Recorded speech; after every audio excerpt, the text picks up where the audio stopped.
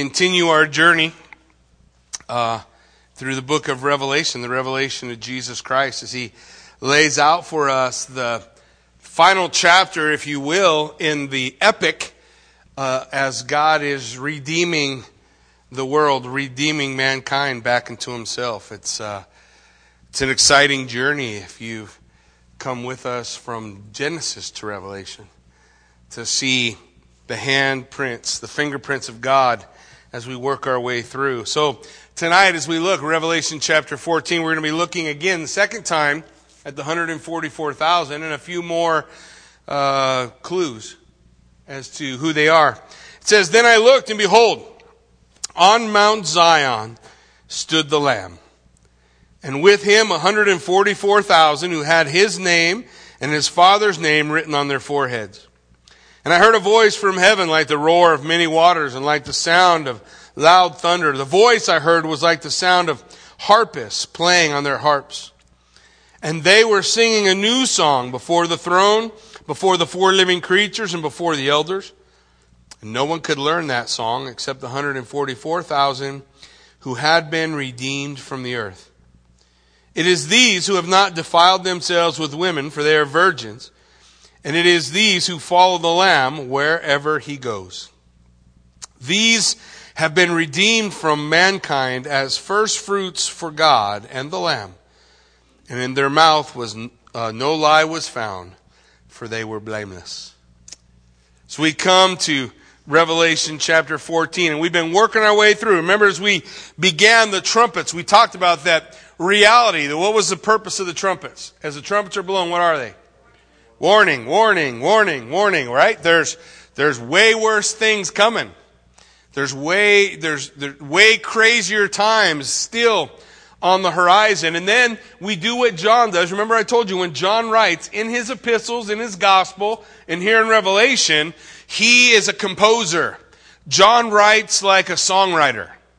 So if you notice when you read John, there's not necessarily a chronology, although there is an order. And as he works his way through his order, he'll pause and come back and do a chorus. He'll go so far, pause, come back, sing a chorus. He'll stop and do a bridge. And then he'll go on again with the rest of the song. And so that's how Revelation is laid out for us. We had 6 seals, right? And then we had a pause, remember? A pause before the 7th seal. Curling back like he's singing a song. Then we come into the 6 trumpets. We have another pause at the end of 6 trumpets, right? As we look back over the events, a little closer look. When we come to chapter 14, chapter 14 is a bridge in the song. A bridge in a song is a time when the song is going someplace different. It's trying to build. It's trying to build excitement. It's trying to build the power of what's going on. And so he begins with, we'll see it all the way through chapter 14, that ideal. He begins with 144,000. There's something special about them, and there's something special about Revelation chapter 14. They're not here. Revelation chapter 14, they're not on earth. Where does it say they are? They're standing before the throne of God. How many are there? 144,000. How many did they start with in chapter 7? 144,000. Did they lose any? No. He's got them all. He's got them all. He's got them all with him. So as we look at it, I just want you to see this bridge. Now he's going to give us some scenes from heaven. He's going to show us a new song, a fresh song for the 144,000. He wants to build because we're at the midway point, right, of the tribulation. Roughly, we're in the midway point. When the 7th trumpet sounds, that's actually the midway. The 7th trumpet lasts for the whole 7 bowls. It's going to last over the rest of the judgment that God is pouring out on the earth. So let's take a look. I want you to see, the first thing I want you to see here is the protection of God. I want you to see the protection of God. Revelation 14, verse 1. "Then I looked, and behold, on Mount Zion stood the Lamb, and with him 144,000 who had his name and his Father's name written on their foreheads." The first thing that kind of jumps out in this section for me is that they are in the presence of the Lamb. They're with him. I love that concept, that idea of being with Christ, of being with Him. I think it was Soren Kierkegaard who said that if we can, it's not a quote, so don't hold me to this. He says it a lot better, one of them philosopher writer guys. But he says, basically, if I have a focus of how I want to end, that helps me know how I want to begin. Where do you want to end? Where do you want your story to end? Where do you want your life to end? Where are we trying to get to? How does Paul say it? I'm not spending my time looking backwards. Where are you looking? I'm looking forward, right? I'm looking at Jesus, and I just keep going. And I'm going to stumble, and I'm going to fall, and I'm going to fail along the way. But when I get back up, I don't turn around and live in the past. What do? He says, I put my eyes forward, and I move forward. That's the idea that Soren Kierkegaard had. He said, if I know how I want to end, if you know where you want to get to, like if I'm out hunting, and I know, okay, I got to get to the top of that mountain. Then I keep my eyes on the top of that mountain as I start to climbing. And I get tired and I fall down and lay under a bush and pray for the rapture to come so I don't have to get the rest of the way up the mountain. But I keep going with my eyes focused where I want to be. The Bible says it like this, keep your eyes on the prize. If Jesus Christ is your prize, you don't lose your way.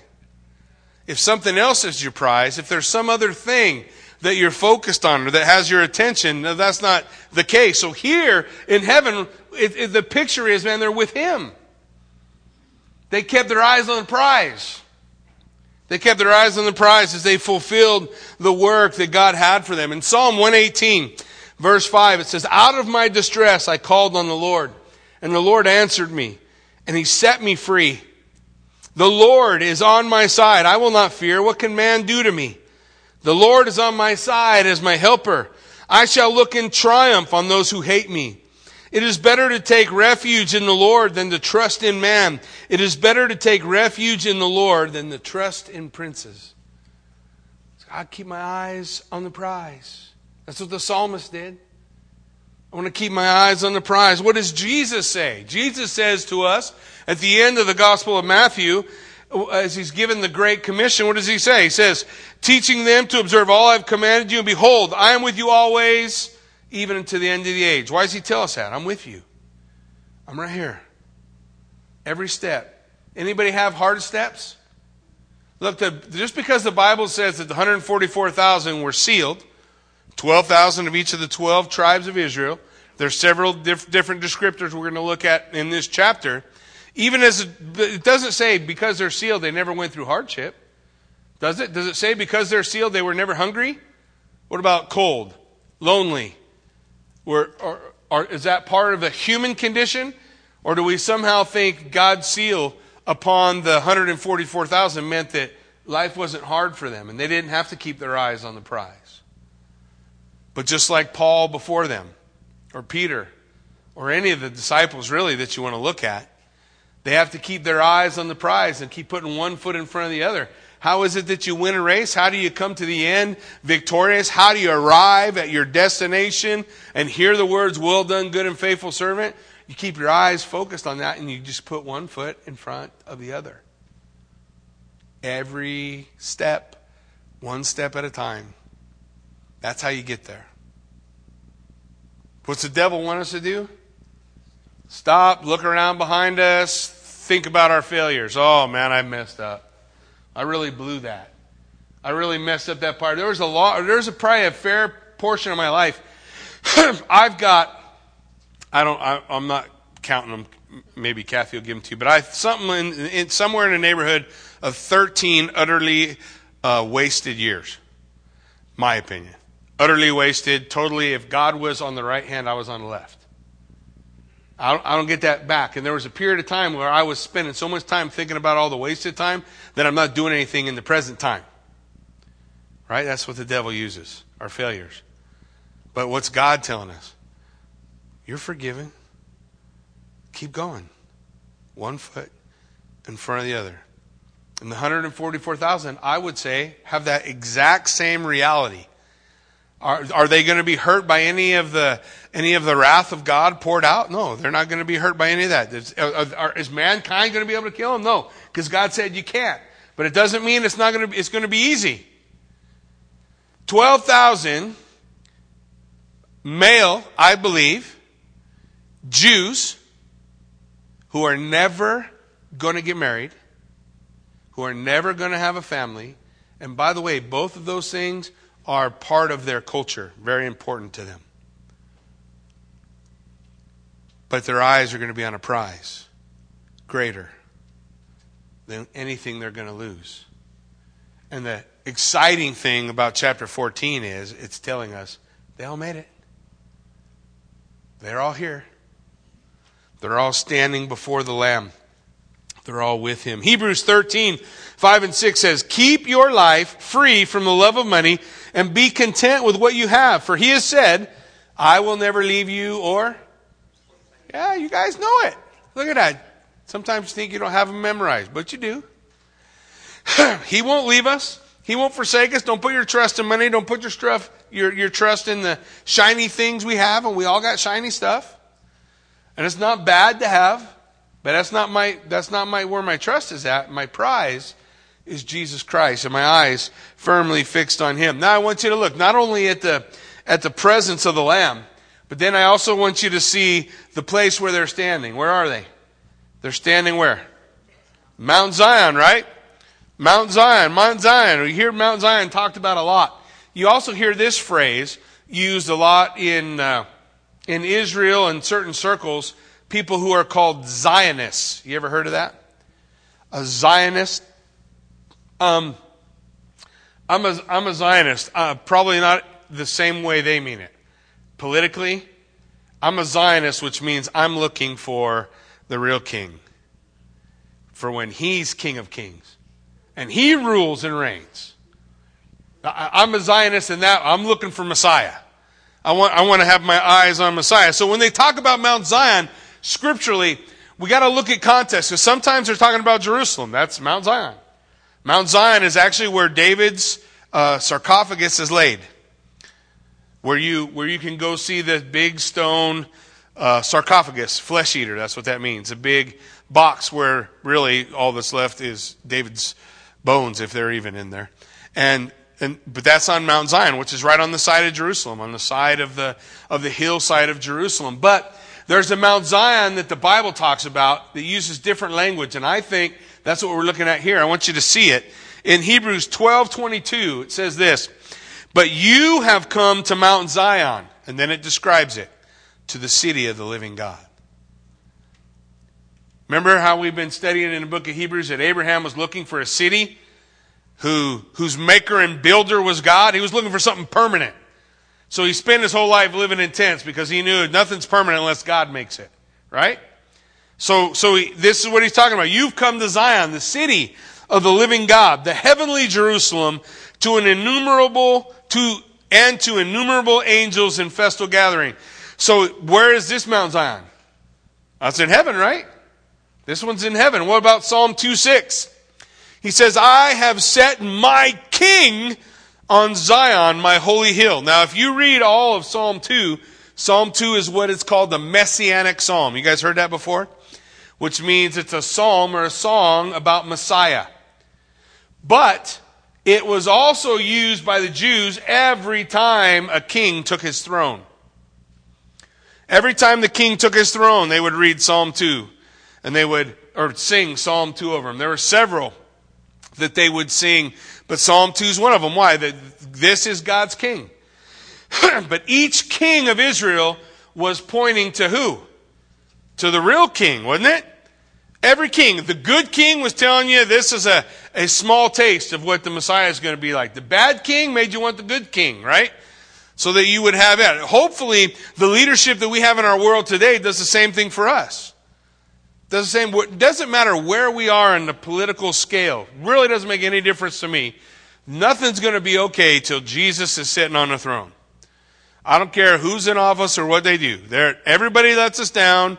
They do the best they can, and the problem they have is the same problem we would have. What is it?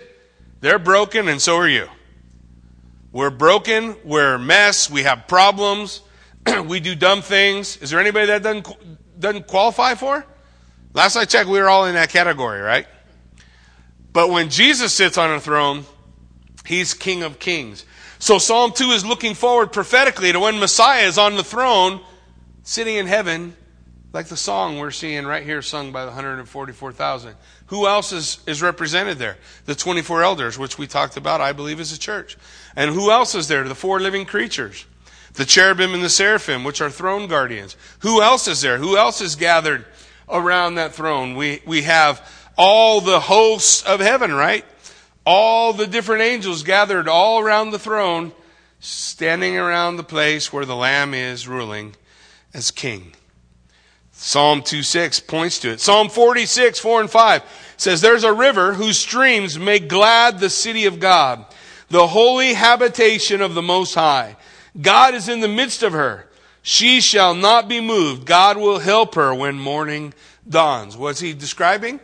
He's describing Mount Zion. Psalm 48, 1 and 2. Great is the Lord, greatly to be praised in the city of our God, his holy mountain. Beautiful in elevation is the joy of all the earth. Mount Zion in the far north, the city of the great king. Who's he talking about? He's not talking about David. He's talking about Jesus sitting on the throne. King of kings, Lord of lords, the ultimate authority, all on Mount Zion. Psalm 132, 13 and 14. For the Lord has chosen Zion. He has desired it for his dwelling place. This is my resting place forever. Here I will dwell, for I have desired it. The call of God. This is the language that God uses when he's talking about that place in time and geography where Jesus Christ will rule and reign as king. Mount Zion. Isaiah chapter 2, it says, it shall come to pass in the latter days that the mountain of the house of the Lord shall be established as the highest of the mountains, and shall be lifted above the hills, and all the nations will flow to it. And many people shall come and say, come, let us go up to the mountain of the Lord, to the house of the God of Jacob, that he may teach us his ways, and that we may walk in his paths.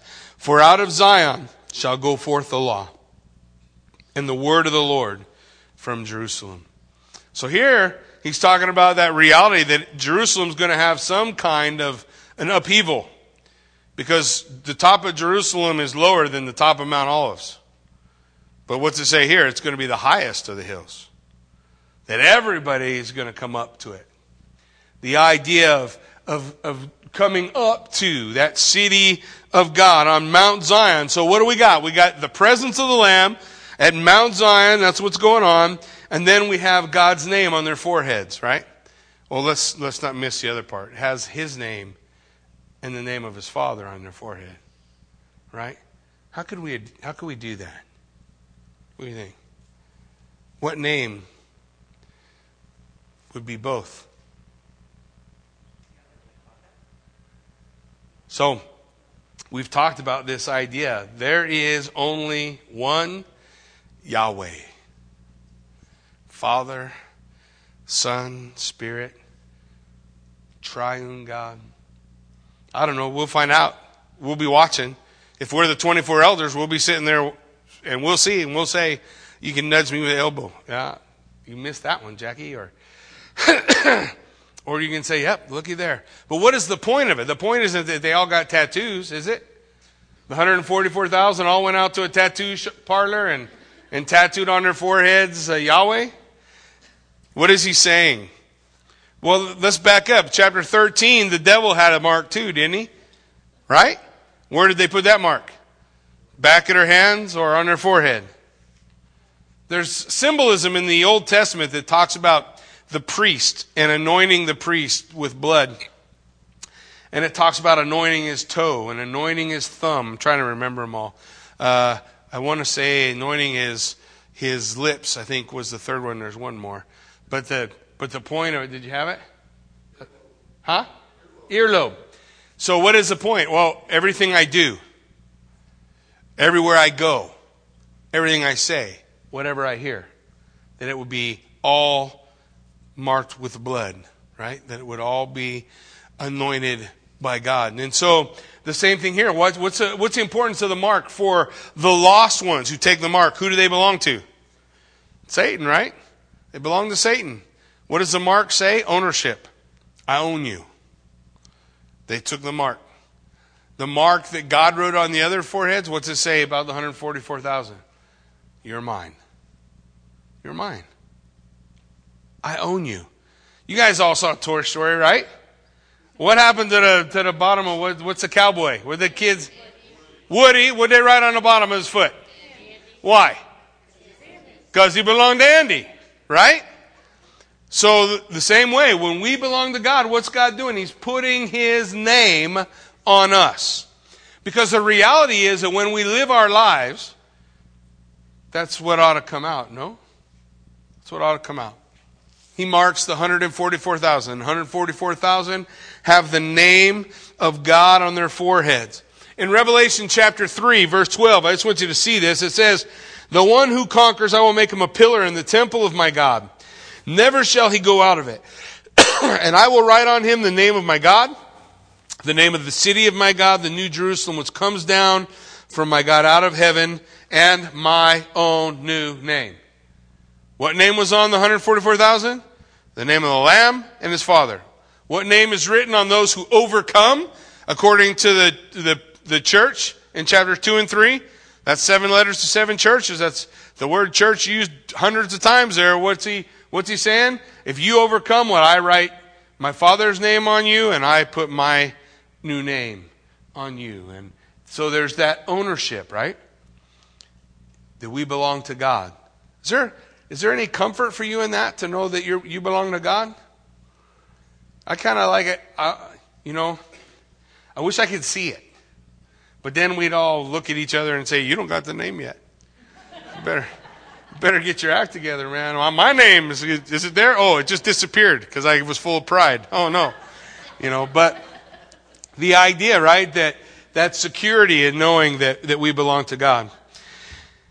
In Revelation 7, verse 3 and 4, as the judgments are beginning to come, the trumpets are about to be blown, the Lord says, do not harm the earth or the sea or the trees until we have sealed the servants of our God on their foreheads, right?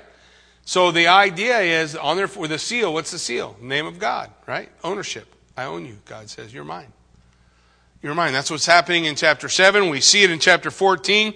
But I also want you to consider it in your life. In 2 Corinthians 1:22, it says, and who has also put His seal on us and given us the Holy Spirit in our hearts as a guarantee.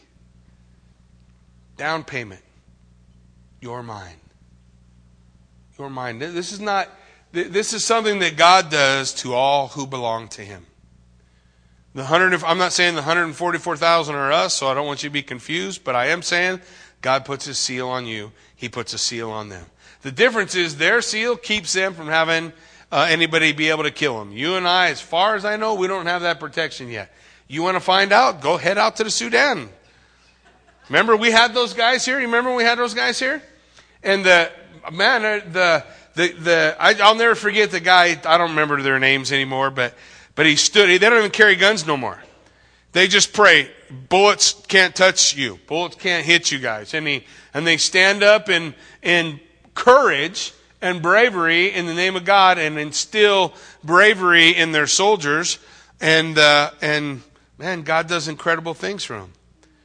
Are they all protected? No. Sometimes a guy stands up and he takes a bullet. Sometimes a guy stands up and he don't. It doesn't make any difference either way. When God bid me come, He bid me come and die. So I'm dead already. Just a matter of time. Remember, Soren Kierkegaard said, if I consider how I want to end, that's going to change the way I walk, how I live. We already died. When we were baptized, what was our whole baptism? Wasn't that a giant sign waving, saying, I'm dead with Christ, I died with Christ, and I've risen with Him, and the life I now live, I don't live for me, I live for who? For him, it's his life, right? It's his life. So when the Lord bids us come, he bids us come and die. That's how we live. That ought to be our heart. That ought to be the attitude that comes from us. But now I want you to see, now you guys know why we're only doing 5 verses, huh? Now I want you to see verse 2 and 3. I want you to see the praise of God. Look at it. And I heard a voice from heaven like the roar of many waters, like the sound of loud thunder. The voice I heard was like the sound of harpists playing on their harps. And they were singing a new song before the throne, before the 4 living creatures, and before the elders. No one could learn that song except the 144,000 who had been redeemed from the earth. So, when we look at it, I just want you to see the praise all around. Every time we see this group gathered up, whether it was with the 24 elders and all the angels and the 4 living creatures around the throne, what were they doing? Praising God, right? Glorifying him. What do we see in here? Same thing, but now it's 144,000's turn, right? Now it's their turn. They are proclaiming. They are bringing that praise. And I want you to notice, when we read the word, guys, we don't want to miss the language of metaphor. What do I mean? It says a voice like that of many waters. You guys been over to Shoshone? Was it loud? So if I say like many waters, what am I telling you? It's loud. You ever heard God speak? Well, trust me, when we do and he's speaking from his throne, you're going to say, that's louder than Shoshone was. Because God's got a loud voice.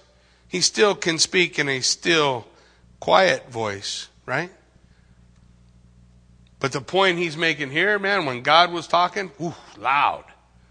Loud. There's a loud voice, sound of many waters. And the voice I heard was like the sound of harpists playing on their harps. So it was like harpists. So it's musical. It's loud. It's musical. And then we get the new song, right? Then we get the new song. Look what he says. And they were singing a new song before the throne, before the 4 living creatures and the elders. No one could learn that song except the 144,000 who had been redeemed from the earth. So they're singing a new song. That word for new is fresh. It was something that was for them. Something that's for them. U2 made it fairly big on Psalm 40. Did you guys know that? No U2 fans in here? Oh, Kathy. Sorry. I should have said something different. But no, I didn't know anybody else who had a Psalm 40 song. But the idea, sing a new song. I'll sing a new song. And here we have them singing out this new song, giving praise and glory to God. The other thing I want you to do, a lot of people struggle over who the 144,000 is. And I don't know. I guess I'm not smart enough. But the 144,000 are redeemed from the Greek word ek, which means out of the earth. So that would seem to indicate to me it can't be angels, because they're redeemed out of the earth. They're redeemed. So I would say that makes them people. And then when I hear the description, I have a hard time making them something other than people, because they're Jews. So last I knew, that was a kind of people that would be redeemed from among the earth. So what's the purpose of God? Let's look at verse 4.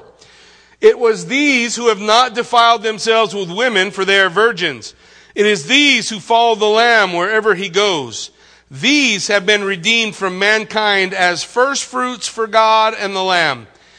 And in their mouth no lie was found, for they are blameless. So it sounds to me like we're talking about people. I don't know how you get a different way. But here's what I want you to see. Several things in the purpose of God for these guys. They have a specific role or purpose for God. Does God ever do that? Does God ever have a specific purpose for a person? Yeah, huh? That's not new, is it? There was this guy one time. He was worked for the Jewish mafia. And he was headed to Damascus to kill a bunch of people. And on his way there, he has an encounter with the God of the universe. His life radically changes. He becomes the apostle to the Gentiles. He writes 13 books, some would argue 14, out of the New Testament. And his name is Paul. Now, without God intervening in his life, what was he going to be? Yeah, but God, right? Can God do that? You guys okay with that? I hope you're okay with that, because he's God. He pretty much can do whatever he wants. And he'll be right in however he does it. But did God have a specific purpose for Paul? What about this? What about the night that Jesus stayed up and he prayed all night and then he went out and he chose 12 disciples? Did God have a purpose for those 12? Yeah, he does. Does he have a purpose for you? Now, Peter got a little wrapped around the axle with this. You remember? Peter, after the denial, the Lord meets him in John, and he tells him, look, don't worry, Peter, one day you're going to be able to stand up for me. And he did, right? Peter is crucified for his faith in Christ. So he stands strong for Jesus Christ. Jesus says, one day men are going to take you and stretch you out where you don't want to go. And the Bible says this, he's told him about the way he was going to die. And then Peter looked over at John and said, what? What about him? I got to get crucified. What are you going to do to John? You remember what Jesus said? Basically, right? Are you guys okay with that? Are you okay that God had a special plan and purpose for Paul that was different than Peter, that was different than John, that's different than ours, that's different than 144,000? Are you all right with that? And so what is it that God's saying to Peter? The same question gets asked to them all, or the same command. What is it? Come, follow me. So he says to Peter, Peter, don't worry about John. You follow me. Yeah, you got your walk. Somebody else has their walk. Somebody else has a different walk. It's all right. We got to be okay with that. So we need to recognize there's a particular walk, a particular call that God has on the 144,000, right? And he has called them to a moral purity. Moral purity. These have not defiled themselves with women. The word for virgin that is used here is parthenos. Parthenos is an odd used word here because usually parthenos is used of women who are virgins. But it can on occasion be used for men. And here we have the obvious male being used here, and then the word parthenos, that they're virgins. And the only way now you can spiritualize it if you want. But you're making it do something it's not intended to do. There's a word we're going to see in a couple of verses that would be used for a spiritual concept of purity. We're going to see that in just a couple of minutes, when they're blameless. Right? You guys tracking? So it's a little bit redundant, but I think God had a specific call for them. We're introduced to a similar call in 1 Corinthians chapter 7. Paul says, I wish that you all were like me. And how was he at the time? Single. And what's his purpose in being single? Look, I'm not weighed down by a lot of other things. I can do what I need to do for the Lord. So he said it's not a command for everybody. But hey, if you're able, if you can do it, do it. He says, look, this is the call. I want you to see these 144,000, they're being called, empowered, if you will, and that's important. Without a call, don't do it. That's a problem the Catholic Church got into, right? You make a command that all priests must be celibate, but if a man doesn't have the gift of celibacy, he should probably not try to be. Right? That creates problems, struggles. So Paul talks about that too. He talks about those same concepts. So these guys, I think, are given a gift so that they're able to focus on the things that God needs them to focus on, right? They're able to do what God wants them to do. So not only do they have a moral purity, but they also are faithful in their practice. Look what it says. For they follow the Lamb wherever he goes. Well, is there a different call for us? Is that not what we're supposed to be doing? Aren't we supposed to follow the Lamb? Jesus said, follow me, come follow me. We want to follow him. We want to walk in obedience to him. But these guys are faithful in that. They're faithful because they follow the Lamb wherever he goes. Some of these guys probably spend their entire life alone, going from place to place, sharing the gospel, right? Because that's what God's accomplishing through the 144,000. In a moment, he's going to say they're the first fruits. That means they're the beginning of those whom God's going to save through the tribulation period. Now, people get a little wrapped around the axle about that, but I don't know what else you're going to do. The Bible tells us that there are those who are beheaded, right? The martyrs. So they are beheaded for what? Their faith and testimony in Jesus Christ. So that came from someplace, right? And remember last time I told you, because of Revelation chapter 20, verse 4, I think they all die. I think that the Antichrist is given power to wipe out all believers except for the remnant from Israel. We'll talk about them a little further as we work our way through. He's gonna wipe them all out. Before that, we've already done the deal, right? Revelation chapter 2 and 3, the church is everywhere. Chapter 4, the church is in heaven. Chapter 5, the church is in heaven. Chapter 6, the wrath of God starts. Chapter 19, the wrath of God's concluded. The kingdom comes and everybody agrees. Pre-mill, post-mill, all-mill, we all are in the same place when we come to Revelation chapter 20. So, good news is, you don't got to agree with me. I know. I've been working on John for like 80 years now. And I haven't got any closer. But I told him, I don't mind if he wants to be wrong. It's okay. It doesn't bother me at all. And I told him, don't worry.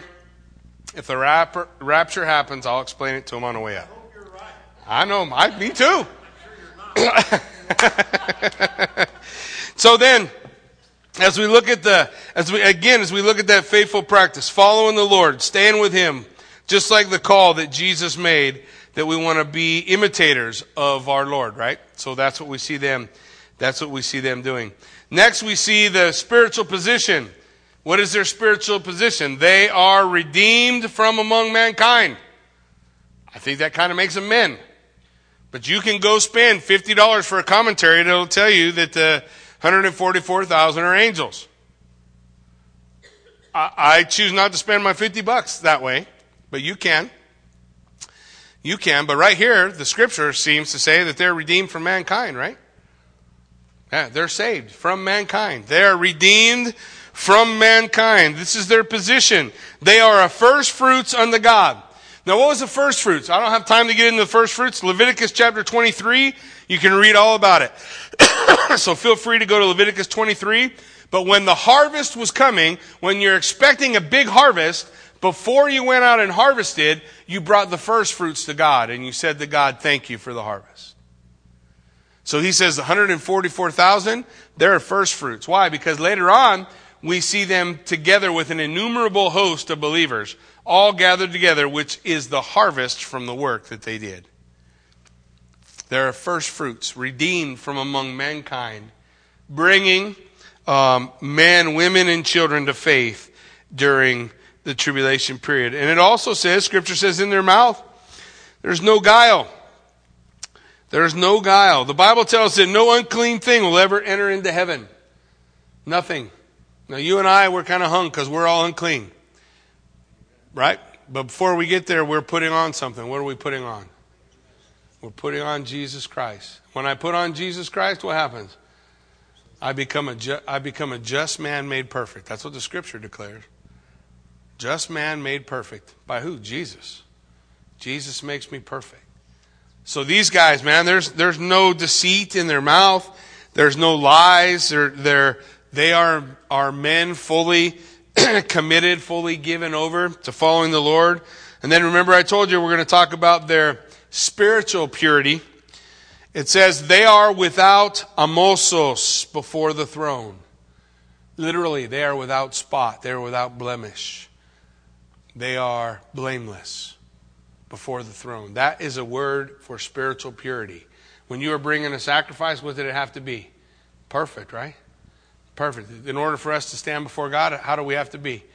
Perfect. Yeah, we got to be perfect. So how do we achieve that perfection in our life? We achieve that perfection through our relationship with Jesus Christ. How did the 144,000? Jesus had a plan for them, a call for them. He called them out. He put His seal on them. He gave them a job to do. They did their job. They kept their eyes on the prize. They finished the race. And in Revelation chapter 14, they're in heaven. And in heaven, they're singing the song about the glory of God. You and I, our life here, not going to be a whole lot different than the struggles that they face. There's going to be times we're lonely, hungry, broken, hurt, sick, all the different things that we may face. But the call to us is the same. The call has gone out. We find ourselves now in a period of time known as the church age, right? Where the call has gone out. The call that says, whosoever will may come. Now, the call says that whosoever believes on the name of the Lord Jesus Christ shall be saved, right? Whoever calls on the name of the Lord shall be saved. This idea of this call going forward. And this, so it has been broadcast. Now as men respond, then that seal of God is placed. And what's our role? Keep your eyes on the prize. Keep your eyes on the prize. Doesn't matter how we start. How's it matter? How we finish. How we finish. How we cross that finish line. And so here, that's the exciting thing for me. In this little section of Revelation chapter 14, we get to look at the finish line for the 144,000. Well, he doesn't really show us a lot of the hard work part. He just shows us the beginning and the finish line. And praise God, what I hear in that is God saying, I am able to keep you. I am able to sustain you. The power of God working in our lives is all we need, right? The power of God working in our lives and keeping our eyes on the prize. And we too, like them, will finish well. Amen? Why don't you stand with me? Let's pray.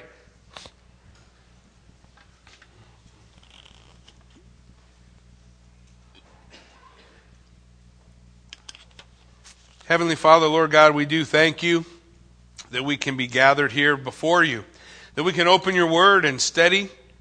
God, I pray that, Father, you would indeed just allow your work to accomplish that perfect goal in our hearts and lives. As we look to you, God, to see, Lord, your fingerprints in our life, your call, your direction, Lord, that we would recognize and realize that you are moving in us now. We can read about those in the past who went before us, through whom the power of God worked. God, that you were able to keep them, that you were able to save them, that you were able to use them. We can look to the future, to those maybe who aren't even here yet, that are going to be chosen by God to fulfill a particular purpose. And you show us their beginning and you show us their end, Lord. And you show us this so that we can know, so that we can say, yes, I can because you can. I am able because you are able. That we can accomplish the things, God, that you're calling us to solely because of the power of God working in us. For he is able to do abundantly above all we can ask or imagine, according to the Spirit that works within us. So, Lord God, we pray that you would do a perfect work in us as we put our eyes on you, as we keep our eyes on the prize, and as we keep putting one foot in front of the other, until we see you face to face. May we be found faithful. In Jesus' name, amen.